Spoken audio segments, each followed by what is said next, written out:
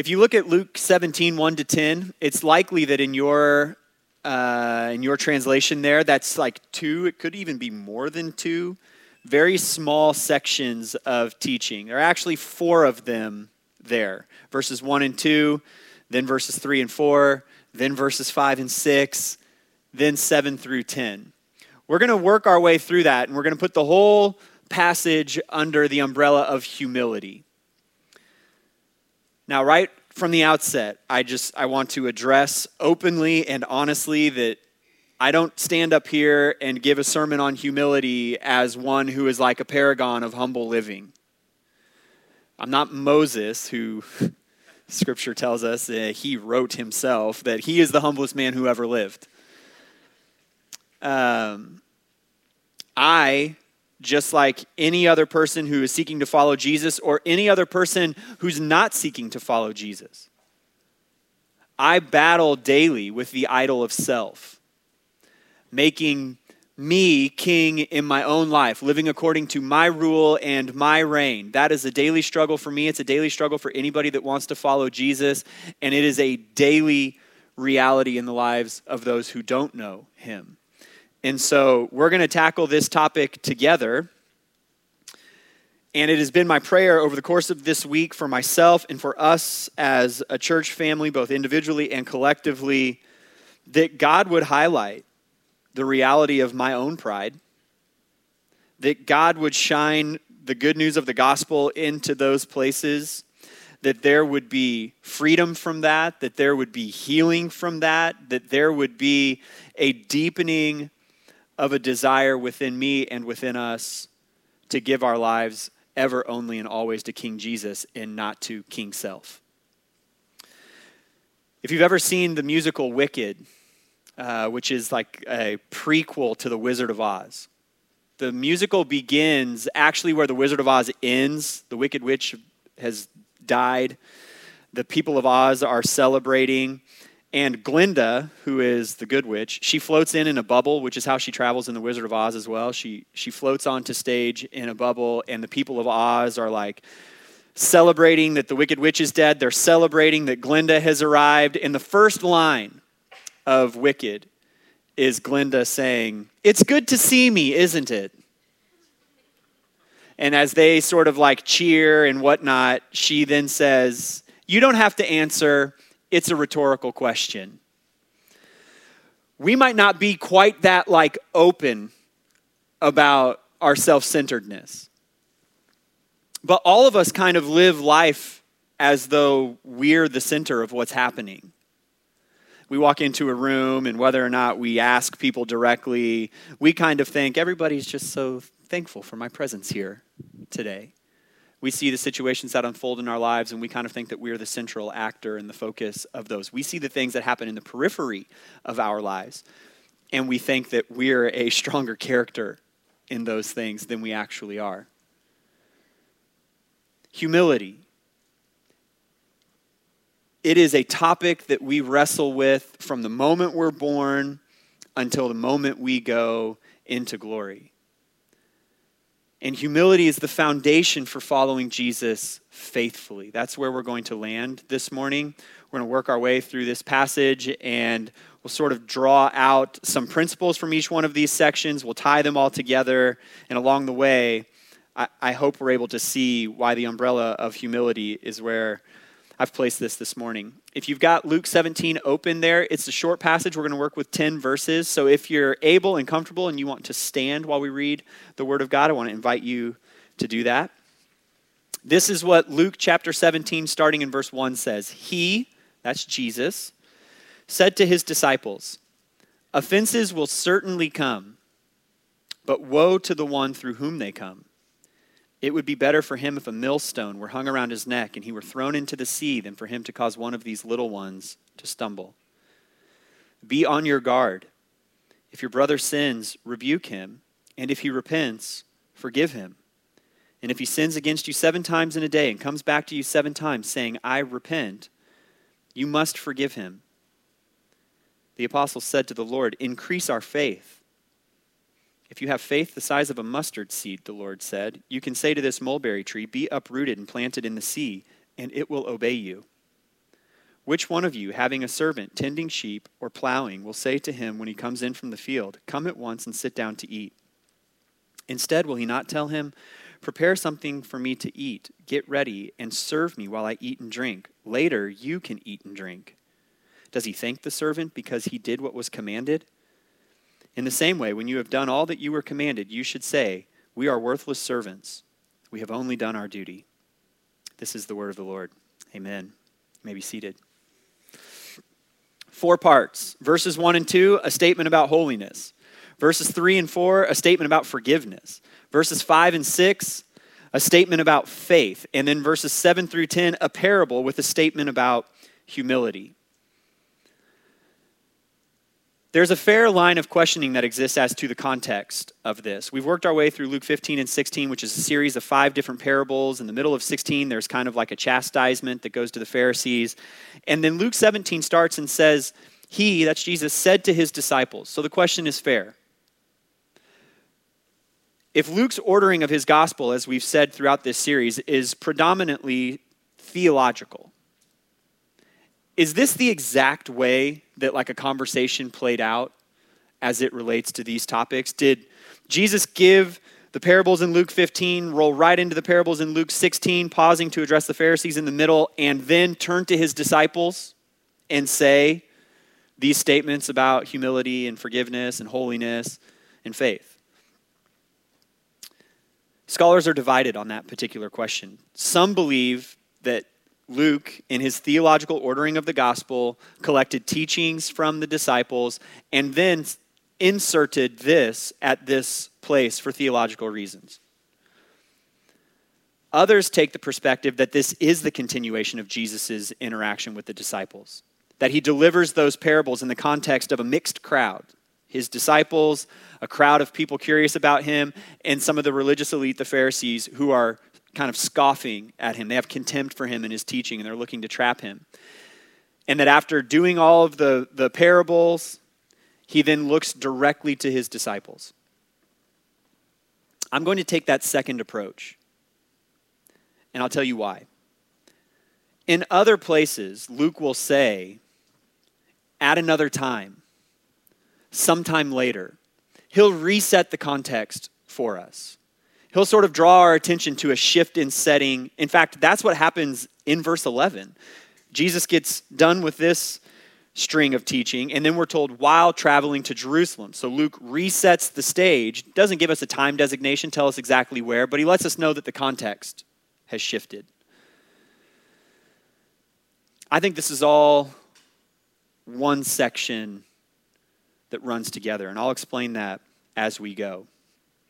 Let's work with each one of these and kind of draw out the principle. It's worth noting that if we're talking about holiness or forgiveness or faith or humility, we could give whole sermons. We could give whole sermon series to those topics. Jesus gives extended teachings on each one of those topics. That's not what's happening here. He's being very short on each one of these. And our purpose today is not to say everything there is to say about one of these topics. I'm going to draw out a principle, and then we're going to take those principles and talk about them as a whole. So the first section here, he said to his disciples, "Offenses will certainly come, but woe to the one through whom they come. It would be better for him if a millstone were hung around his neck and he were thrown into the sea than for him to cause one of these little ones to stumble." What's the principle? The principle is that the way we live has the power to influence others, and holiness is required. The first word that Jesus says in the CSB is translated offenses. The translation that you're looking at might translate that word differently. In fact, the way that it translates it might even influence the structure of the sentence. So your translation might say things that cause people to stumble. It might say stumbling blocks. It might say occasions for stumbling. It could say temptations to sin. The CSB renders this one word offenses, and that one word is the Greek word skandala. That's obviously where we get the English word scandal. But scandals aren't what Jesus is talking about. He's not talking about a public figure who does something that's like morally bad or displays poor character and it causes a scandal. The word skandala in Greek is the same word that's used for like the bait stick of a trap. And so translators try to get that into the best language here. It's used a couple other places in the New Testament. Peter uses it in 1 Peter chapter 2, verse 8, when he writes that Jesus is a stumbling block for the Jews, or a rock to trip over. Scandala.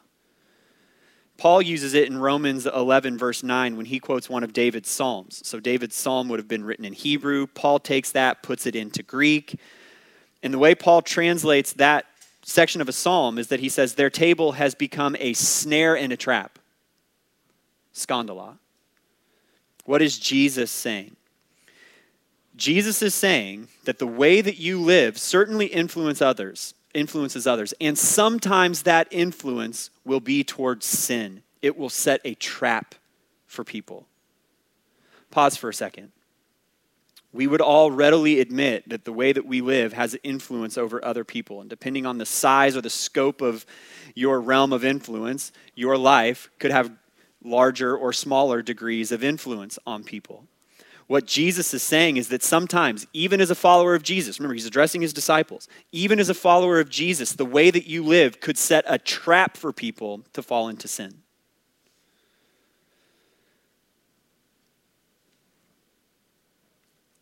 Trying to come up with what might be like the most concrete way to help us visualize this.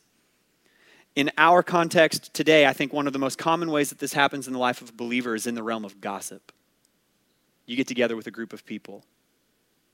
There's something in our flesh that likes to talk about the stuff that other people do or say or think. And so we go in and we're talking about something at work with some of our coworkers. We're talking, it could be about something with our small group. It could be your group of friends over lunch or coffee, and you sit down and you say, hey, what do you think about fill in the blank? And you've set the trap. The bait stick has been loaded, and now the question is, will everybody in the group take the bait and all of you walk into gossip? Offenses will come. Your flesh, my flesh, our flesh, we kind of like having those kinds of conversations. And sometimes, even as followers of Jesus, we set the trap. And Jesus says, it would be better for you to have a millstone tied around your neck, heavy thing, and be thrown into the sea where you would drown, than for you to live in such a way that you continuously, either passively or purposefully, lead people into that kind of sin. It would be better for you to just go and be with the Lord right now than to face the steep sort of judgment that comes with that kind of living. And that seems like an extreme statement. It's not the only time, though, that Jesus talks about holiness with that kind of intensity. Remember, this is the same Jesus who says, if your right hand causes you to sin, it would be better to cut that hand off and go into eternal life one-handed than to go into hell with two. If your eye causes you to sin, it would be better to gouge that thing out and go into heaven blind than to go into hell with two eyes. That's how serious Jesus is about holiness.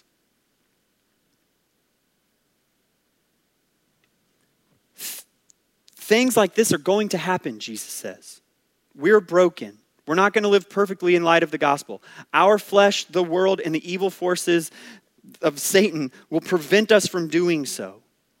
But there's steep judgment for just sort of joyously and high-handedly living in that kind of way. What kind of steep judgments, you might ask yourself? Well, just go back to the parable that Jesus gave.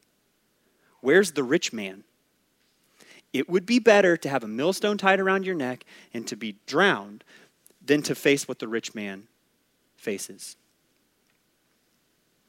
Holiness is required of those who would faithfully follow Jesus.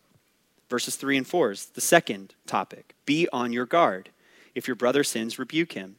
And if he repents, forgive him. And if he sins against you 7 times in a day and comes back to you 7 times saying, I repent, you must forgive him. So the way we live has the power to influence others, and holiness is required. Then Jesus flips that over and he says the way others live impacts you, and forgiveness is required. Jesus moves on to them moves on from watch out for your sin to say, watch out for others' sin. And he gives a two-step kind of process. Step 2, forgiveness, gets the greater treatment. But step 1 is worth pointing out. He says, if your brother sins, rebuke him. There are 2 temptations when it comes to rebuking others for their sin. Temptation number 1 is to be harsh. Temptation number 2 is to be passive. Neither of those come from love. When we're harsh, our rebuke is more about condemnation and guilt and shame than it is about love. But when we're passive, our passivity is more about not wanting confrontation than it is about love. If we're going to walk in love in relationship with our brothers and sisters in Christ, when their sin bumps into our life, Jesus says what's required is gentle but honest and truthful rebuke and gracious forgiveness. And the point he's really driving home is about forgiveness. There are 2 things you can control when someone sins against you: your loving rebuke and your gracious forgiveness. Your response of forgiveness comes as they confess and repent. And Jesus says if they sin against you 7 times, you must forgive them 7 times. Now, that's not to set the upper limit. That's not on time number 8, it's over. If that were the case, none of us would have spouses or siblings. There are other places where Jesus says that you forgive 70 times 7 times. Right? The number 7 is about wholeness and perfection. That if someone sins against you and they come back to you and they genuinely repent, we are to forgive. Repentance and forgiveness. You can't control the other person's sin. You can control your response. And as a forgiven people, we are to be a forgiving people. We're forgiven by God's grace as we repent and turn to him, and we are forgiving by God's grace as others repent and turn to him. The way others live impacts us. Forgiveness is required. Verses 5 and 6. The apostles said to the Lord, increase our faith. If you have faith the size of a mustard seed, the Lord said, you can say to this mulberry tree, be uprooted and planted in the sea, and it will obey you. Principle number 3. Living faithfully is an immense task. Faith is required. In response to all of this, the disciples cry out, give us more faith. And it seems like it comes out of nowhere, but if you actually take the whole chunk here, it makes perfect sense. Seeing the Father's lavish love and compassion, the 3 parables in Luke 15, hearing about the necessity to steward all of God's blessings well, that's the parable of the dishonest manager, observing the rebuke that the Pharisees get for being lovers of money and justifiers of themselves, then getting the vivid illustration of life's fragility and eternity's certainty, being warned about the way that they live, being encouraged in regard to others, sin toward them. Crying out for greater faith actually makes sense. Like you would see all of that and say, help. I can't do this. Give me greater faith. This is hard. I need more faith in order to live this way. And Jesus' response is that you don't need a lot of faith. You need a little faith in a big and powerful God. That's what you need. Mustard seed-sized faith. Leon Morris says it this way, it's not so much great faith that is required as faith in a great God. The point of Jesus' illustration is that with a little tiny amount of mustard seed faith, you can see God do big and powerful things in your life. Not because of the greatness of your faith, but because of the greatness of who God is. It's not that you could literally uproot a mulberry tree, which had this big root system, and have it go plant itself underwater in the sea. It's that little faith in a great God does big things because God is powerful. And in our context, the kind of things that a great God does is stuff like helping us forsake the allure of money and stuff. Helping us care for the vulnerable instead of being concerned only for our comfort and control. Helping us walk in holiness. Helping us give gentle rebukes. Helping us give gracious forgiveness. You don't have to have great faith. You have to have little faith in a great God. Yes, all of this seems hard, Jesus says, but a little faith is all that's necessary. You don't need more faith. The tiny amount of faith that you have is enough, not because you are great or because your faith is powerful, but because the one in whom your faith rests, he is great, He is powerful, and that greatness and that power includes the ability to shape, change, and transform the hearts of his people so that they live in light of the kingdom. Then there are verses 7 through 10. A parable. Which of you, having a servant tending sheep or plowing, will say to him when he comes in from the field, "Come at once and sit down to eat"? Instead, will he not tell him, "Prepare something for me to eat, get ready and serve me while I eat and drink. Later, you can eat and drink"? Does he thank that servant because he did what was commanded? In the same way, when you have done all that you were commanded, you should say, "We are worthless servants, we have only done our duty." Principle number 4. Jesus is the king, and we are his servants. Humility is required. Sixth parable in a short window here, and this one is quick and to the point. Jesus isn't making a statement about the rightness or the wrongness of slavery or servanthood. He isn't commending the practice. He's alluding to a societal reality that his listeners will understand. The servant simply serves. That's the point. The servant knows what his duty is, and he does it. And the point for Jesus' disciples is that we are to know that we are servants of the king, that we are servants of his kingdom, his rule, and his reign, and we should humbly dispatch our duty. This parable also corrects against the idea that our service to God puts God in our debt. Right? Does he thank that servant because he did what was commanded? The rhetorical answer to that is no. In the same way, when you have done all that you were commanded, you should say, "We are worthless servants. We've only done our duty." I've used this illustration before. But by faithfully serving, we don't make God indebted to us. When I was in high school or I was in college and I would have a big test or a big paper coming up, and I would do a quiet time on the morning of that thing, I would literally pray to God, "God, I read the Bible. You owe me an A." As if I had just put God in debt to me. There are other times in life, and you hear about this as sort of like foxhole kinds of commitments to the Lord. "God, if you will rescue me from this situation, I will do fill in the blank," as if now we've put God in our debt, but on credit sort of basis. "God, first you do this thing, then I'll do this. And because I'll do that, you owe me getting me out of this situation." And it sounds ridiculous to say up here at the front, but our heart goes there in a hurry when things get dark or difficult or overwhelming in life. "God, you owe me because of A, B, C, and D."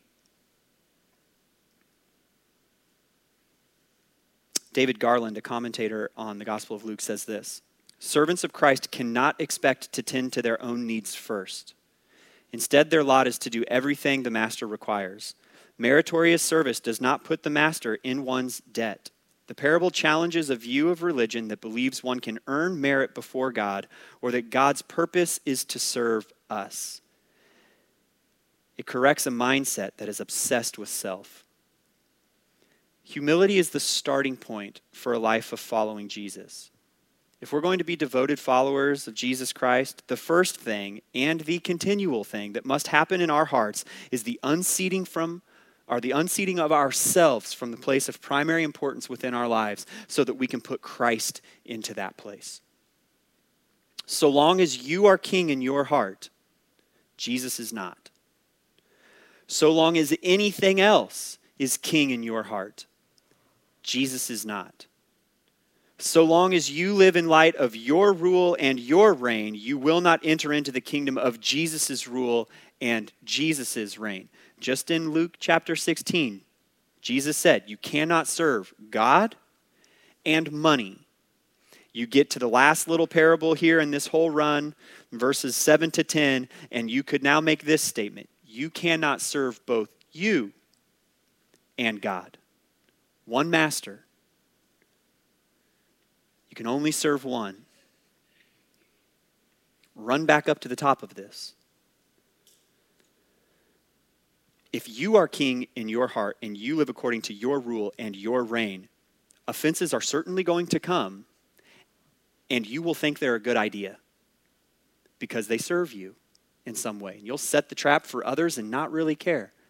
If you live according to your rule and your reign in your heart, then there will be moments where resentment and bitterness and the desire for revenge pop up. And there will be no forgiveness. If you live according to your rule and your reign, then when the big things of life happens and it feels like you're getting overwhelmed or drowned or swamped by your circumstances, your flesh will convince you that you just need to try a little harder, do a little better, work a little bit harder or smarter, and you can overcome your circumstances. Humility is the starting point for all of this. Humility is the foundation for following Jesus faithfully. If you've got your Bible on a digital device, make 2 swipes and go back to Luke 15. If you've got your Bible on a hard copy, it's maybe like 1 or 2 flips of the page. Just walk with me through this section really briefly, because the whole section provides sort of a microcosm for a principle that's present throughout the reality or the totality of Scripture. Luke 15, 3 parables about the Father's love and kindness toward his people. Parable of the lost sheep, parable of the lost coin, parable of the lost son or the prodigal son, that culminates in the Father's lavish love as he runs toward those who flaunt his goodness and kindness. That could be in younger brother types of sin, or it could be in older brother types of sin. In the end of that parable, the Father moves toward both of his children despite their sin. Then there's the start of 16, that those who live in God's kingdom are to steward God's blessings well toward his purposes and his will according to his rule and his reign. Then there's a comment straight to the Pharisees starting in verse 14. You are lovers of money who want to justify yourselves. Then there's a parable about the rich man and Lazarus that puts in front of us the stark reality of life's fragility and eternity's certainty. A statement about holiness, a statement about forgiveness, a statement about faith, and a final parable that makes a statement about humility. There is no way you can read any section of Scripture and not be overwhelmed by the reality and the necessity of humility for living in relationship with God. You can't get away from that in the Old Testament, where the phrase fear of the Lord is used over 140 times. You can't get away from that reality in the New Testament. Ephesians 2:4, be completely humble and gentle. Philippians 2:3, do nothing out of selfish ambition or vain conceit, but in humility consider others better than yourselves. James 4:10, humble yourselves before the Lord and he will lift you up. James 3:13, who is wise and understanding among you? Let him show it by their good life, by deeds done in the humility that comes from wisdom. Colossians 3:12, as God's chosen people, holy and dearly loved, clothe yourselves with compassion, kindness, humility, gentleness, and patience. 1 Peter 5:6, humble yourselves under God's mighty hand, that he may lift you up in due time. Galatians 5:13, serve one another humbly in love. James, quoting from Proverbs 3:34, God opposes the proud but gives grace to the humble. Step back and just take the big picture view of Jesus' life. He steps out of the glory of heaven. That's a humbling act. Puts on flesh. He's never been constrained by that. That's a humbling act. Is born as a baby in a manger. Serves his entire public ministry without a home, no place to lay his head, itinerant preacher. Philippians says, humbles himself to death, even death on a cross. There's the constant refrain throughout Jesus' preaching that those who exalt themselves will be humbled and those who humble themselves will be exalted, that the first will be last and the last will be first. You can't get away from it. And the whole movement of Luke 15, 16, and the start of 17 mirrors a reality that plays out throughout Scripture, that there's something about being saved that humbles people to obedience. That's why these things start. If Luke's intent is strictly theological, it makes sense that he starts with the 3 parables about the lost sheep, the lost coin, and the prodigal son.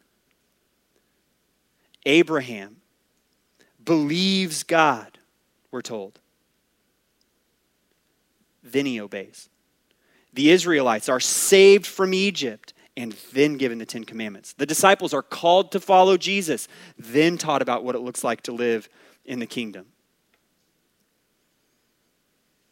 There's something about being saved by God that humbles us so that we walk in obedience. And this message of humility is so much more than just a plea to do better. Like, if that is all God gave you, it's a picture of humility and said, you just need to hopefully get yourself humbled enough that when you stand before me in judgment, I'll accept you. That would be a hopeless, overwhelming, heavy burden that none of us could bear. But the reality is that humility is what God is creating in his people. It is a work of God within the life of a believer to move us toward humility. There's a whole arc of this. Look, the first move God makes in a person is toward humility. Without that first move, we have no idea that we need a Savior. We would reject the Father's run toward us. It's the kindness of God that humbles us to obedience. It's the Holy Spirit that illuminates for us the reality of our brokenness and the lavish grace and mercy of God's goodness. We first have to understand that we're either the older brother or the younger brother, and that God is graciously moving toward us, and that humbles us because you do not deserve it. The first thing that the Holy Spirit does in a person, in one of God's people, is just knock you flat on your face with how much you don't deserve the loving grace and mercy of the Father. It's not done there. Because God's ongoing work in a person is toward humility. Without it, we live as though we're the owner of all that we have. And that would lock us in slavery to that idol. Without God moving toward humility in our lives continually, we would love our stuff, seek to justify ourselves, overlook the vulnerable, pursue our own comfort and control, not live in holiness, but according to what suits us, hold grudges and not extend forgiveness. Think that faith in ourselves is what makes things happen, rather than faith in God who's powerful and sovereign. We would serve the Lord or others in order to achieve our own means. Thank God that his work in a follower of Jesus' life is always toward humility. The Holy Spirit's continual work in the life of a follower of Jesus is to knock you flat on your face in front of the fullness of who God is.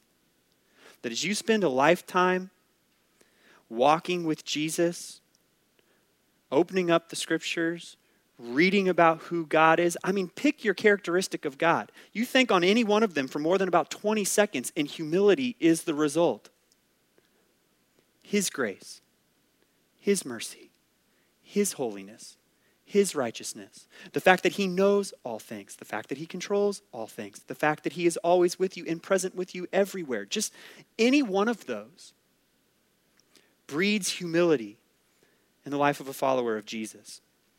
The gospel humbles us to salvation once and then toward holiness continually, but it's not over there. Because God's final move in a person will be toward humility. We're told that one day when we all go and stand before the judgment seat of the Lord, every knee in heaven, on earth, and under the earth is going to bow. The last thing that's going to happen before you are sent to your eternal resting place is that you are going to be knocked flat on your face by the full display of the glory of God. And if you've received God's grace for the forgiveness of your sin through faith in Jesus Christ, we're told that on the other side of that moment of judgment, there's this great wedding feast waiting for us. The Bible says that there's this wedding feast of the Lamb where Jesus, the Lamb, is like this groom. And the church is going to be adorned in all of its splendor, glorified, no more sin, no more brokenness, made whole and righteous. And we're going to be brought together for this big wedding feast. And you're going to get into that place looking all fine in all of your glorified body with no more of your sin weighing you down. And you're going to see the fullness of the Son. And you're going to understand that that wedding feast is not about you.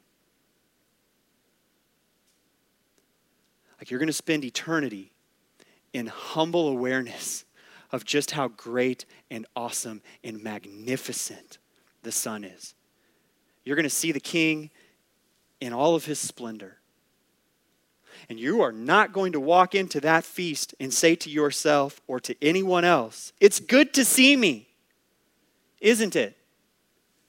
You're going to walk into that and you are going to say, "It is good to see the King," isn't it?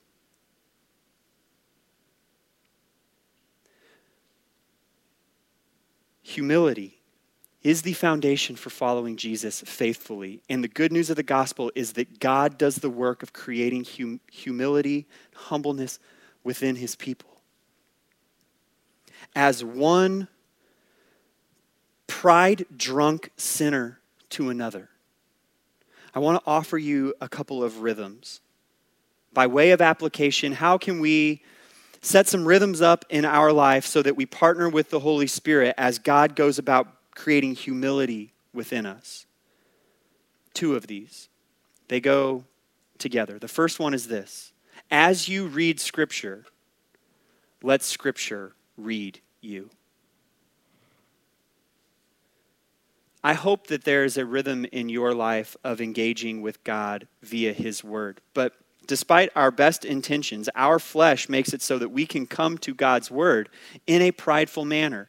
You might say to yourself, I'm coming to God's word, and my primary objective is just to know and to understand and to puff myself up with theological knowledge and to wrestle to the ground the mystery of all that who God is. Or we go to Scripture and we say, what I'm really looking for is one little nugget for how to make my life better, increase my happiness, help me have better comfort in this life. And we make the reading of Scripture all about ourselves. When you go into the Scriptures, leave as much room for the Scriptures to read you as you make space for you to read Scripture. And what I mean by that is let the truth of God's word, empowered by the movement of the Holy Spirit inside of you, tell you the truth about who you are. Illuminate for you the reality of your heart and the truth about what's most true in your life. And I can promise you that in the middle of that process, you are not going to read the Scripture and say to yourself, it's great to see me. You're going to read the Scripture and think it is unflattering and ugly and broken to have to look at myself like this. And if you just stopped there, it would be easy to give yourself over to either self-loathing, self-hatred, despair over your brokenness. But that's why we need rhythm number 2. And rhythm number 2 is to preach the gospel to yourself. When you read Scripture and you let Scripture read you, when you let the Holy Spirit reveal to you the truth about your own heart and you see what that is, in that moment, remind yourself, it is good to see the King, and preach the gospel right into the middle of your brokenness. One of the hardest realities of walking as a follower of Jesus is figuring out how to functionally allow the gospel to intersect with whatever is going on in your life. And the way that we do that is by consciously and intentionally preaching the gospel to ourselves. And in doing so, you don't give yourself over to self-hatred, because every time you preach the gospel to yourself, you give yourself over to humility. I want to be as practical about this as I possibly can be. And I want to do this in the context of communion. So if you've got your cup, go ahead and open up the little wafer, open up the juice. I want to give you some examples of what I mean when I say preach the gospel to yourself. And I'm going to start in our very passage that we're working with and then work kind of into some other examples. But know that this is not an exhaustive list, but I hope it helps paint a picture for us. Scripture tells us that when we come to the table to take communion, that we are to do so with an honest examination of our hearts and in confession and repentance. So we're sitting here with our elements before us, and we are to consider whether or not there is any sin in our life. Spoiler alert, there is. But we don't want to give ourselves over to despair or to self-loathing. So when the Holy Spirit, via Scripture or this sermon or whatever the case, is revealing to us the truth of who we are, we preach the gospel to ourselves. What is the truth about the gospel in light of our sin? The truth about the gospel is that my sin, our sin, the reality of sin, has heavy consequences. Jesus' body was broken, his blood was poured out because of the reality of sin, but there's good news in that. He went willingly. The Father is running toward us in our younger brother sin and in our older brother sin. And the good news doesn't even stop there, because the gospel also tells us that Jesus died in that place, body broken, blood poured out, was laid in a tomb. Then he resurrected and triumphed over our sin so that we don't have to live in slavery to it any longer. And we're told that at the end of all things, there will be no more sin. And so rather than being given over to despair or self-loathing in response to our sin, we have humility because the Father would provide all of that in response to our sin. We're also told when we come to take communion and we come to worship that if there's any disagreement, resentment, bitterness with a brother or sister in Christ, that we are to go and make that right before we take our communion. Well, what happens when I'm sitting here in worship or I'm reading the scripture and scriptures are reading me and the Holy Spirit is reading me, and what I see is resentment and bitterness? I just give myself over to the fact that I'm locked in resentment and bitterness? No, I preach the gospel to myself. You're forgiven. Body broken, blood poured out. The grace of God has forgiven you of your sin, and the mountain of that debt that's been forgiven of you before the Lord will always far outweigh any demand that forgiveness to someone else could extend upon your life. And I know that some of you might be sitting here and say, Tim, you don't know my past, or you don't know this conflict, or you don't know what this person did to me. Here's what I do know. I do know that your sin against a holy and a righteous and eternal God is infinite. And that we can forgive because we've been forgiven. We can extend grace because grace has been given to us. You might be in the middle of a season of life where you're just totally overwhelmed by your circumstances.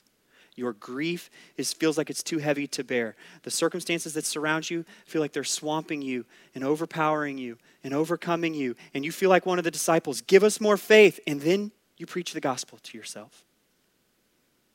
It's not big faith that saves me. It's small faith in a big God. It's small faith in a Savior, body broken, blood poured out.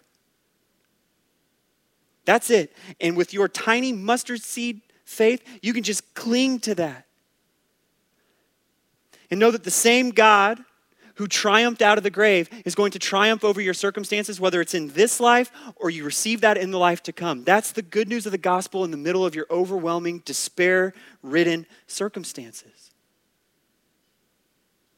You might be battling feelings of worthlessness, loneliness, battling with having to reconcile in your own heart the perception that people have of you or your own value in life. And when Scripture reveals that, when the Holy Spirit reads that for you, you hold it up and you preach the gospel to yourself. The good news of the gospel is that Jesus, body broken, blood poured out, placed in the tomb, triumphed over the grave, ascended into heaven, sent his Holy Spirit, and Emmanuel, God with us. You are never alone. It might feel like everyone has turned their back on you, and you're looking at your heart and you feel the grief and the sadness and the despair of that, and you preach the gospel to yourself. And if everybody walked out on you, he never will. Or you feel overwhelmed by the perceptions that people around you have, and you're hearing from other sources the gossip or the slander that's taking place outside of you. And you feel like the weight of other people's thoughts is just burdening you so heavily. You look at Jesus, body broken, blood poured out, Father running toward you with grace and mercy, and you remind yourself that there's only one person whose thoughts ultimately matter. It doesn't make it any easier necessarily to deal with being misrepresented or slandered or gossiped against or whatever the case might be, but it does remind you that the good news of the gospel is that at the end of this blip of a lifetime, you're going to stand before the judge and Jesus is going to rise on your behalf and say, mine. You preach the gospel to yourself. I don't know all the circumstances that you walked in here with this morning, that you're watching with or you're listening with online. But I know this. As the Holy Spirit reveals your heart to you, as Scripture reads you, and you hold that up and you see all of its brokenness or all of its despair or all of its dirtiness or all of its longings that have gone unfulfilled, You preach the gospel to yourself and you see the goodness of God, and it humbles us. And when we preach the gospel to yourselves, we can say every single time, it is good to see the King. And so we're going to take communion. This is going to look a little bit different than normal. And I will admit right off the top that for some people, this is going to be incredibly awkward, but it's just going to be silent in here. So you can preach the gospel to yourself. Whatever that needs to look like right now. Allow the Holy Spirit to continue reading your heart. Take a good, honest, hard look at whatever it is that he displays, and then remind yourself of the good news of the gospel. Body broken, blood poured out, and rejoice in seeing the King. Take a few minutes to do that. The worship team's going to come up. They're going to give some space, and then they'll move us into song. And if you're not ready yet, that's fine. You don't have to sing.